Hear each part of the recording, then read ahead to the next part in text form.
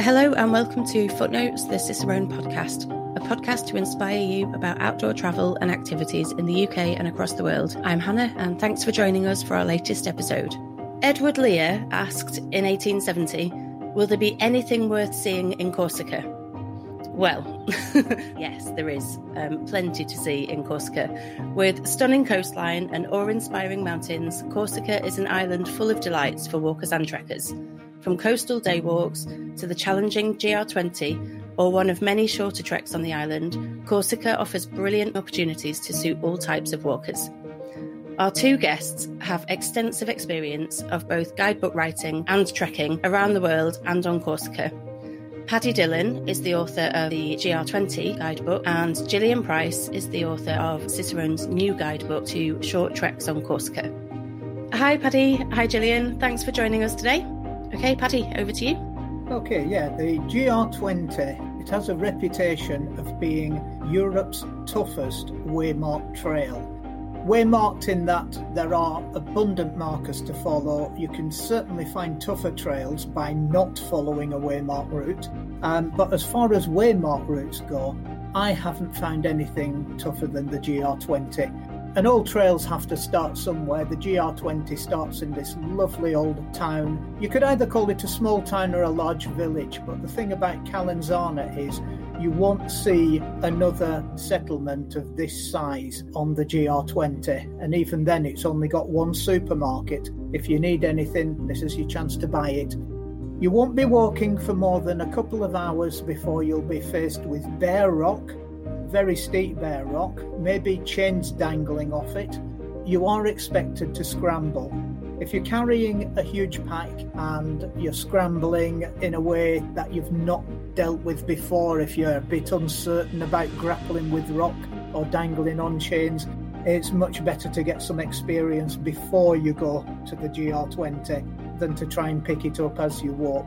The reputation of the GR20 is such that they say that about 90% of all who give up the GR20 do so on the first day.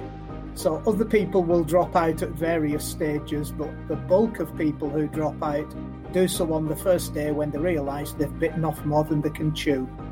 There is a trekking season. It's not a good idea to be doing the GR20 when there's snow and ice on the ground, so don't start at the end of May. Start somewhere well into June, July, August, September. By the time October rolls around, the weather is definitely deteriorating. So there is a season. It's high summer or nothing on the GR20 as far as an ordinary trekker would be concerned. The refuges, unlike alpine refuges, which are like miniature hotels halfway up the mountain, Corsican refuges are extremely basic, very, very basic indeed. And basic everything you get is on those little blackboards by the door at this particular refuge. There will be a menu for the meal in the evening, which will be quite expensive. But if you want the meal cooked for you, it saves you carrying everything up the hill. And then there'll be a little list of very, very few provisions that you can buy if you haven't brought anything with you. As far as camping goes, it's behind the refuge and it's literally on bare rock, boulders and gravel. So very, very basic. Very harsh conditions, really. So you're not only doing a long, hard walk, you're also expected to sort of suffer a little bit in the evening as well. Not wanting to put you off, thousands of people walk this route every summer and enjoy it immensely. So the suffering is part of it. When you're high up in the mountains, the route is marked with little red and white markers will keep you on course throughout this journey. If you see a red and white marker, aim for it. If you haven't seen a red and white marker for 10 or 15 minutes, you've probably left the route. Go back and find the red and white marker and you'll be absolutely fine. As far as route finding goes, looking at that terrain and this terrain, you need to watch where you're putting your feet. So this is the Tour Penché, the Leaning Tower. You will come across this on day 4, which is now the toughest day on the toughest trail in Europe, where you're expected to climb an immense distance uphill to a very high point on a ridge. And then you still have the option of climbing Monte Cinto, the highest mountain in Corsica. That's going to cost you another hour and a half to 2 hours on a day which is already long, hard and difficult. And again, if you go too early in the season, this could be covered in snow and ice, in which case I would advise don't do it at all. Wait for the peak summer period when the snow and ice is gone. The descent is endless. It just goes down and down and down. And every time you think the next refuge is going to be round the corner, it isn't. It's a long way down. The mountain in the background there is Paglia Orba, which I've climbed once, and I'm not joking, I will never climb it again. One of the things I've done with my guidebook is I give the main route. I also give several alternative routes, as well as links to nearby villages for people who just want to bail out or have a change of scenery.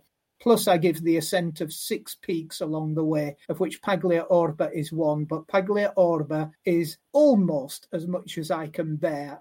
Everything you get hold of breaks away in your hand. So it's quite a dangerous little climb. This is the way down from Paglia Orba and its neighbouring peak of Caputafanatu, coming down into the valley. There are some easier stretches. You can see the path there is absolutely flat, gentle, no obstructions whatsoever. And this is going from a bergerie here, which is like a summer farm, to a refuge. But then it's always back up into the mountains. No matter where your refuge is, you will be climbing back up into the mountains nearly every day. Again, note the little red and white markers which keep you on course. Absolutely do not deviate from them. And when you get to the Refuge de Petropiana, I have so many alternatives for you. You can spend an extra night here and climb the mountain Monte Rotondo from this point. You can go on the main route, which goes down into a valley on the left-hand side, or you can follow an alternative route, which climbs over the mountains on the right-hand side. And when you've done all that, the following day you have an option to climb Monte Doro if you don't mind some very serious scrambling on the way. Otherwise, you will be going down through a valley to get to the midpoint of the GR20, which is Visavona. It has been described as a train station with 2 pubs. That's fair description. There's also a hotel and a campsite. And that is the biggest settlement you will reach if you stay on the main route. So this is the point where you reprovision. You maybe take a day off, put your feet up, attend to any aches and pains you may have gathered. And because of the fact there's a train station there, some people say enough is enough. Where does the train go? Well, it goes to Ajaccio, it goes down to Pontelecchio, where you have a choice of going to Calvi or Bastia. So you're right in the centre of what passes for the rail network in Corsica at this point. The southern stage is reputed to be easier, but it's easier in that it's not as difficult as the northern part of the route. So this is like you've done the toughest part of the toughest trail in Europe. Now you're just coming down a little step onto something slightly easier. So when people say it's easier, they do not mean it's easy. This is looking back from Bocca Palmentu towards Monte Doro. So Visavona is way, way down in the bottom in the forested valley. I do give alternatives and I do give a sense of extra peaks. So this is an alternative to a largely forested route, which runs at a reasonably low level. I take this route up onto Monte Renoso instead and bring you down to rejoin the main route on the way to Col de Verde. I'm quite good at giving people alternatives. If they want to do more, I'll give them more. If they want to do less, I'll give them something easier. And when you're coming along this ridge, there's a gap in the middle, Bocca di Laparo, where the cloud tends to seep through. So beware of the fact you could be up on a peak in brilliant sunshine, down into the cloud, back up into the sunshine. But do keep an eye on the weather from this point, because it is important. If there's a thunderstorm, you definitely do not want to be on top of Monte Alcudina, because it's terribly exposed and all the lightning bolts are probably going to land there. They took that off the main route and made a circuitous alternative route, which then became the main route.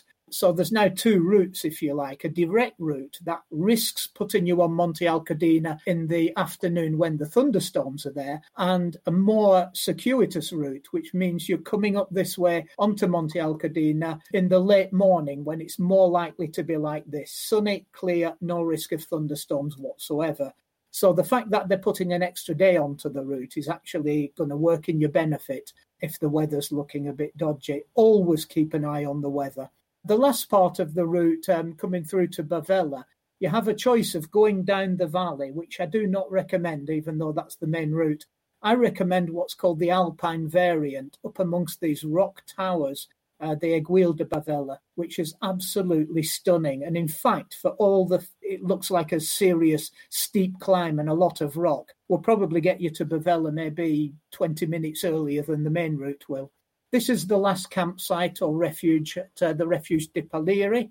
Usually it's good weather up there. You're getting so far south now. The mountains are still incredibly rocky, incredibly scenic, but are definitely going to a lower level. And as you keep going, you'll be literally dropping down stage after stage. You do very little climbing. You'll cross this waterfall and then climb. And the next descent you make will take you down into the village of Conca. And it's all over. That would be about 190 kilometres, maybe 120 miles, but it will take 16 days unless you start doubling up stages. Do not set out with a plan to double up stages, but see how the trek goes before you start doubling up stages. But one way or the other, it's a stunning walk. Thousands of people complete it each year. A number of people, it does go wrong for them and they do have to bail out, unfortunately. But with a lot of forethought, especially study the guidebook, be aware of all your alternatives. It can be an absolutely stunning walk. So that's my presentation on the GR20 finished. If that's terrified you a little bit, please listen very carefully to Gillian, as she's got some easier treks that you might be interested in. So I'd like to entice you onto some of the other walking routes that Corsica has to offer without suffering. We're still talking about long-distance treks, not day walks, but these are slightly shorter than the GR20. But before I get onto the actual routes, I'd just like to point out a couple of what I consider the great advantages of these routes. The fact is that each stage ends up in a village, and all the villages have accommodation. And mostly they're those wonderful French inventions, the gîte d'étape. And this translates as a walker's hostel. Now that means a bed for the night. It could be in a shared dormitory or it could be in a private room. You usually have the choice. And there's something called a restaurant. So somebody's there to cook you dinner, usually a wonderful dinner, 3 courses, and they'll get you breakfast in the morning as well. The charges range from about 20 euros for a bed to about 45, 50 euros for half board, which means your accommodation, dinner, and your breakfast. You don't need to carry camping gear or a sleeping bag, which means a lightweight rucksack. The island's actually 183 kilometres long and 83 kilometres wide, and there are marked routes snaking their way from top to bottom. In my guidebook, Short Treks on Corsica, I've outlined 5 routes ranging from 2 days to 11 days in length. And it's actually quite easy to combine them and make even longer treks. So the book gives you the chance to actually go for a whole month's worth of wandering along. First up then is the Sentier du Douanier. This is the customs officer's way, and it goes around Cap Corse, the northernmost tip of Corsica. It's quite short and sweet. It's only 24 kilometres long and it lasts for 2 days, but you have to start somewhere. It starts off at Port de Century, which also happens to be a renowned lobster fishing port, and it rambles along the coast on good paths. Hopefully when you go, you'll find these lovely white sea lilies, which actually bloom at sea level as well as in the mountains. The path climbs around headlands, and there are lots of these old watchtowers, and it drops into some fishing hamlets where you'll be staying as well. And on the second day, there's no lack of these beautiful coves and beaches, so you definitely need your swimming costume on this one.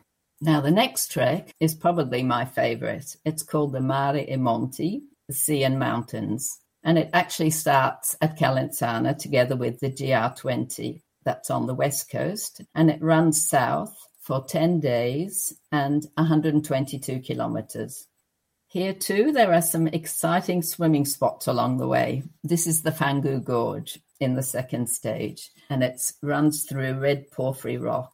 Further along that same river, you have the first of the wonderful Genovese stone bridges that you get to cross on this trek. And then heading up to the coast again, the Mare e Monti drops in at Duralata, Now, this is a very special fishing hamlet that you can only get to on foot or by boat because there isn't a road in there. And there are two very hospitable gîtes d'étape that you have to choose from, the Cormoran Voyageur. Otherwise, there's the Cabane du Berger, which has its lovely restaurant right on the beach, and you get to stay in little cabins. And they serve a very nice fish soup. Then it's goodbye to the sea and the start of climbing inland up through these marvellous pine forests. And you drop in at these lovely quiet villages like Orta, perched on its mountainside. And here again, there are two lovely gîtes to choose from. When you leave Orta the next day, you have another lovely old stone bridge, remarkably intact. And this one leads up a valley on a beautiful old paved mule track. Climbing, of course, they never seem to be on a level. And this concludes at the village of Evisa. Now, at this point, you're actually only 2 stages before the end of the Mare Monti trek. But what I suggest here is that you slot into another long-distance route. This is the Mare Nord, the sea-to-sea North trek. And this crosses the whole of Corsica from Cargese in the west over to Moriani Plage in the east. This one takes 11 days and it's 148 kilometers. It leads up the beautiful Aietone River Valley, where there are some more inviting rock pools if you need another dip. And then it climbs into the central mountain area, where you're going to intersect the GR20. It stops off at Castel de Vergio. Now here, you're in the shade of the Paglia Orba, which is one of the highest mountains on Corsica, and I've just discovered it's Paddy's favourite peak as well. After the central mountainous area, you head back down again, and this time down the Tavignano Valley, another lovely old paved mule track. And this leads down to Corte, right in the centre of the island. Corte used to be the capital of Corsica before they moved it to Ajaccio.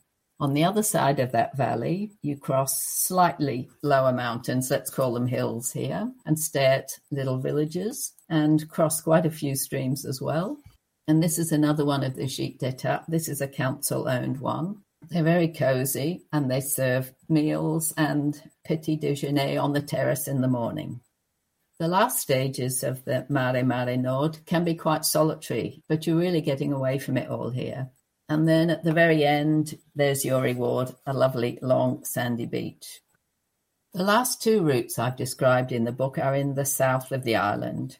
Starting on the east coast at Porto Vecchio, there's the coast-to-coast trek, the Mare Sud.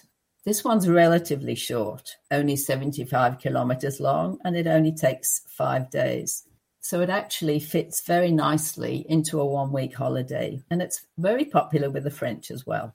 Hopefully you'll get better weather than we did. We started walking in snow in late May one year. You usually spend lovely days walking through the maquis with its lovely flowering shrubs like these rock roses. And other days you're walking through olive groves.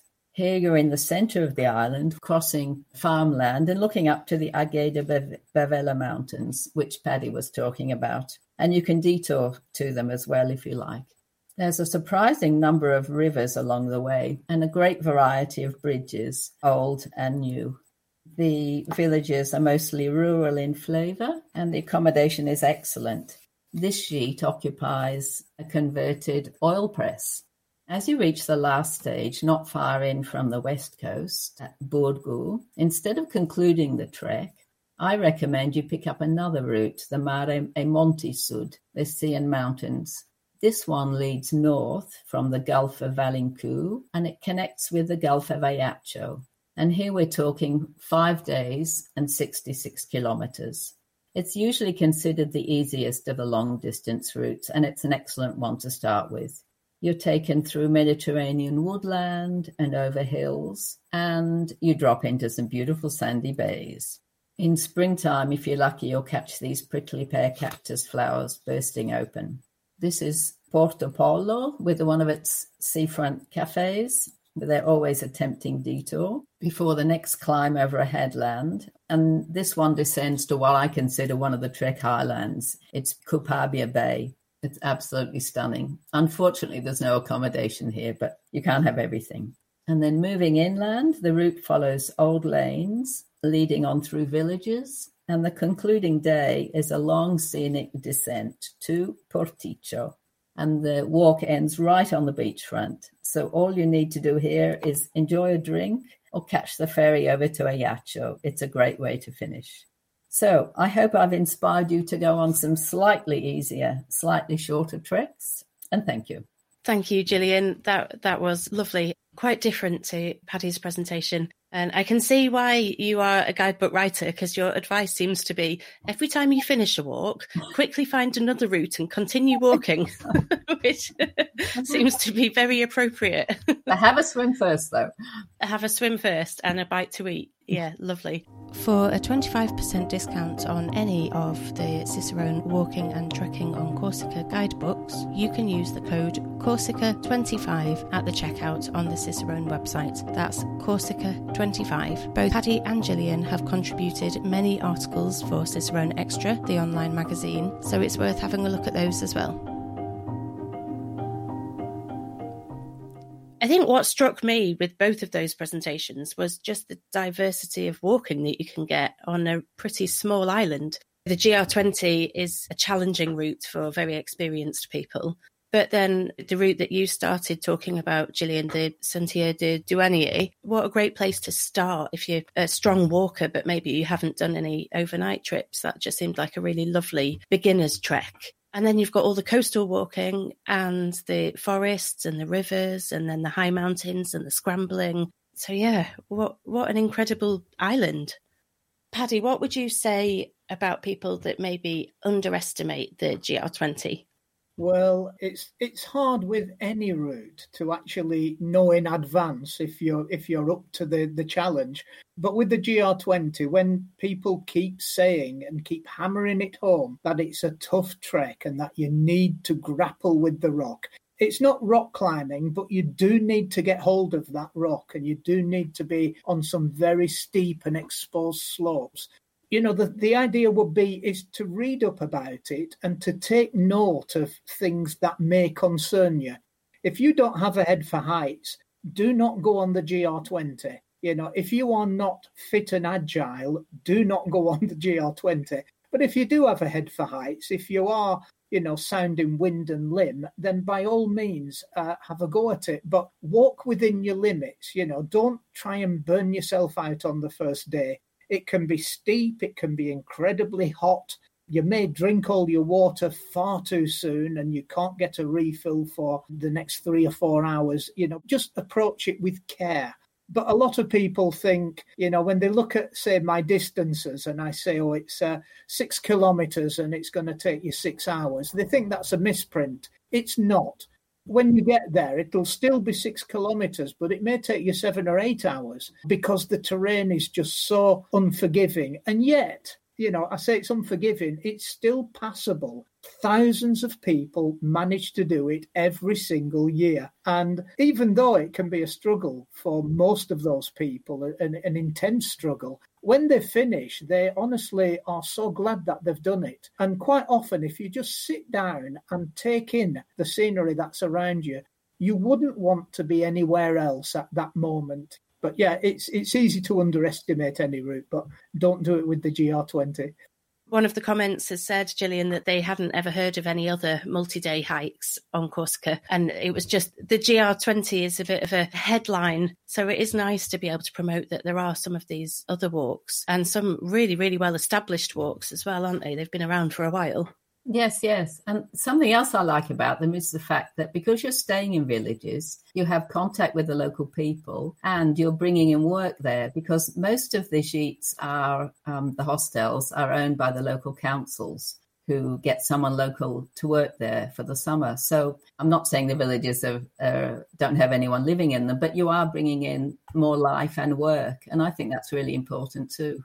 One thing that Paddy mentions as well in his book is that when you're doing the GR20, you can sometimes feel like there's a disconnect between you and the history and the culture of Corsica. So presumably when you're staying in the villages, you're absorbing much more of that.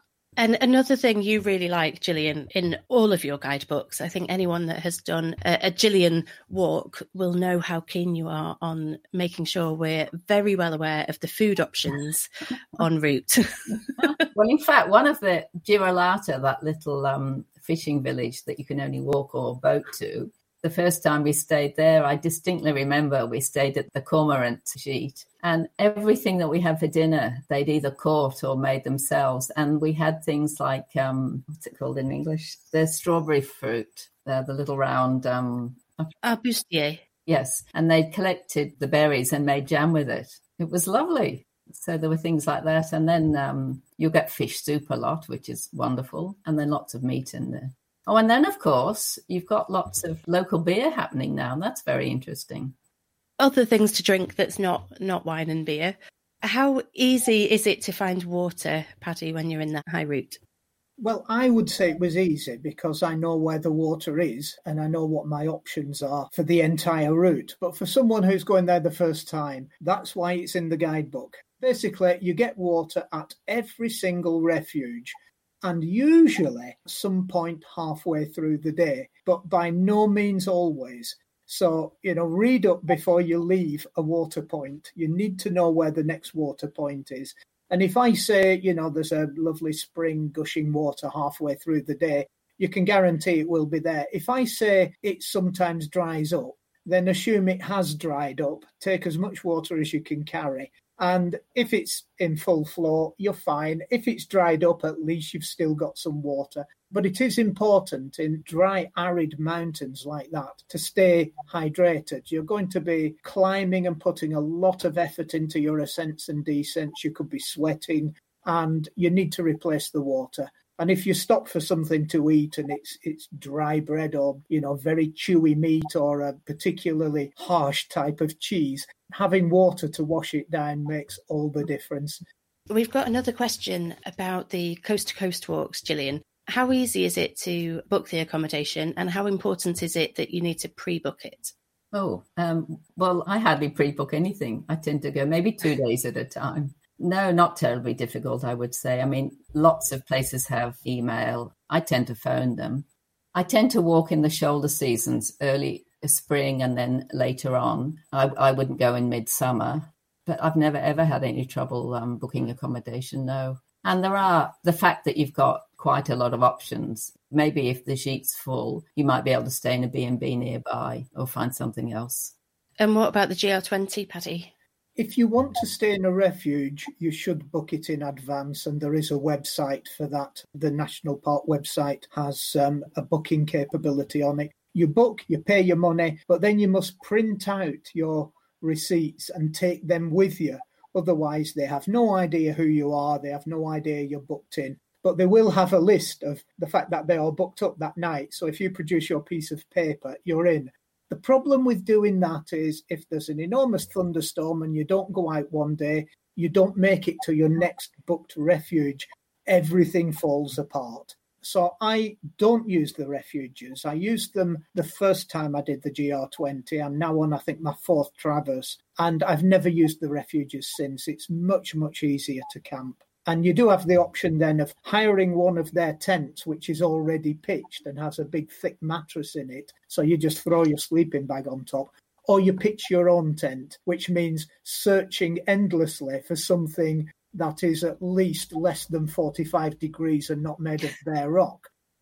So it's part of the fun, is wandering around endlessly, trying to find somewhere you can put your tent where it's not going to be destroyed by the harshness of the ground or the spikiness of the vegetation. But no, I don't book anything because I don't know what the weather's going to be. I don't know if I'm going to be too tired at the end of one of the particularly hard days, like day 4, which is spectacularly difficult. If you find you just can't do another stage after that without a day off, then you need the flexibility. But on the GR20, there are hotels in places. There are private refuges. So you do have a bit more flexibility than just the official refuges and the very, very rugged campsites. One thing, Gillian, I wanted to ask. I learned that there are 47 types of chestnut on Corsica. Oh, yeah. Have you eaten them all? No, I confess I have a great weakness for their wonderful chestnut biscuits because, as you said, chestnut trees used to be really widespread because the harvests were very, very important.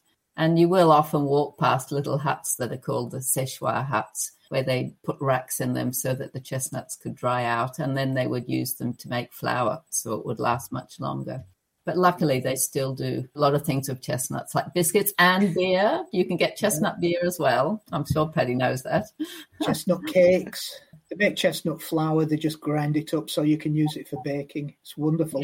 Yeah. They're the most amazing trees. You don't get them high up on the GR20, but you'll get them on some of my little lower level variants, so. And apart from the chestnut trees, Gillian, you're an expert in the flowers around there, and there's loads and loads of plant life and flowers that are worth looking out for.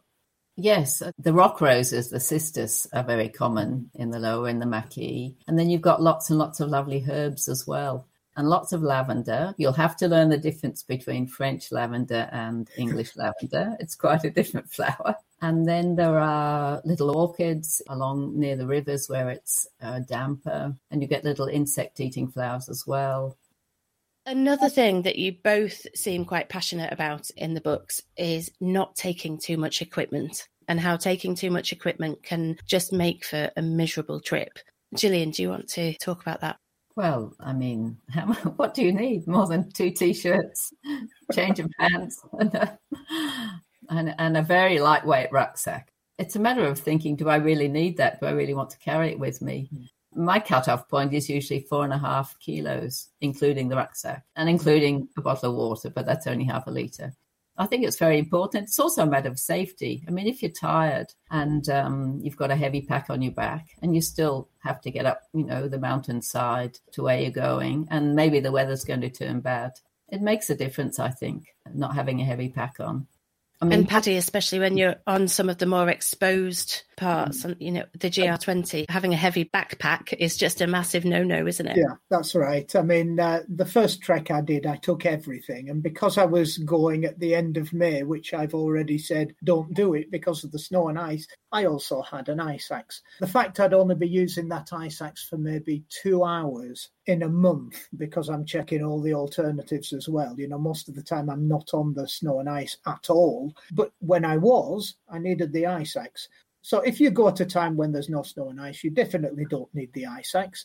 If you're going to get your meals at the refuges, then you don't need pots, pans and a stove, and that's a lot of metalwork thrown off to one side. But if you are going to cook all your own food and you are going to carry all your own food, it's suddenly going to be a monumentally difficult trek. When it was first set up, the GR20, you couldn't buy anything for the first 9 days without leaving the route. And now you can buy something every single day at the refuges. It might be basic, a sort of stale bread and some sardines and some pasta, but at least it's food. But yeah, the first time I did it, I carried a big pack. I carried everything. And I learned very quickly, if I'm coming back to the GR20, I'm going to take less than half of this. It's just all going to be left at home.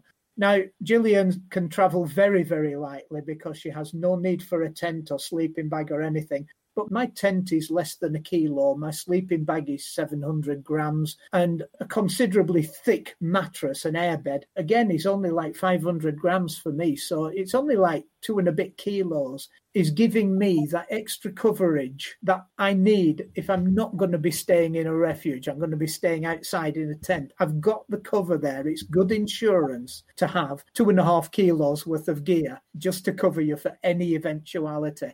And then after that, if you start piling things in, most of it is what I would call luxuries. There are things you don't need, but people take them anyway. The less you take when you're on steep, rocky ground using your hands and trying to balance, the less you take, the better. I think that's just about time. One important thing that we didn't mention was a film, Paddy, that you have talked about. Oh, yes, yeah. Completely slipped my mind. Yeah. Watch Hiking Miracles GR20 on YouTube. because I have seen dozens, if not 100 videos about the GR20. And it's mostly people either complaining or having a whale of a time or jumping in pools and swimming or, just larking around with their mates or just crying their eyes out. Hiking Miracles GR20 is just a couple walking the GR20. The guy is doing all the camera work and the drone work to get the aerial shots, and Clara Kuslova is doing all the walking. And it's absolutely absorbing. The music that goes with it is just made for that scenery. But it's well worth an hour of your time is watching that on YouTube. So when you're finished here, nip over to YouTube and check that out. Brilliant. Thank you so much, Paddy and Gillian, for joining us and sharing your presentations and exciting and terrifying us in equal measure about the joys of Corsica. It has been an absolute pleasure. So thank you, both of you. Thank you also to Amy. She's leaving Cicerone this week, so we're really sad to see her go.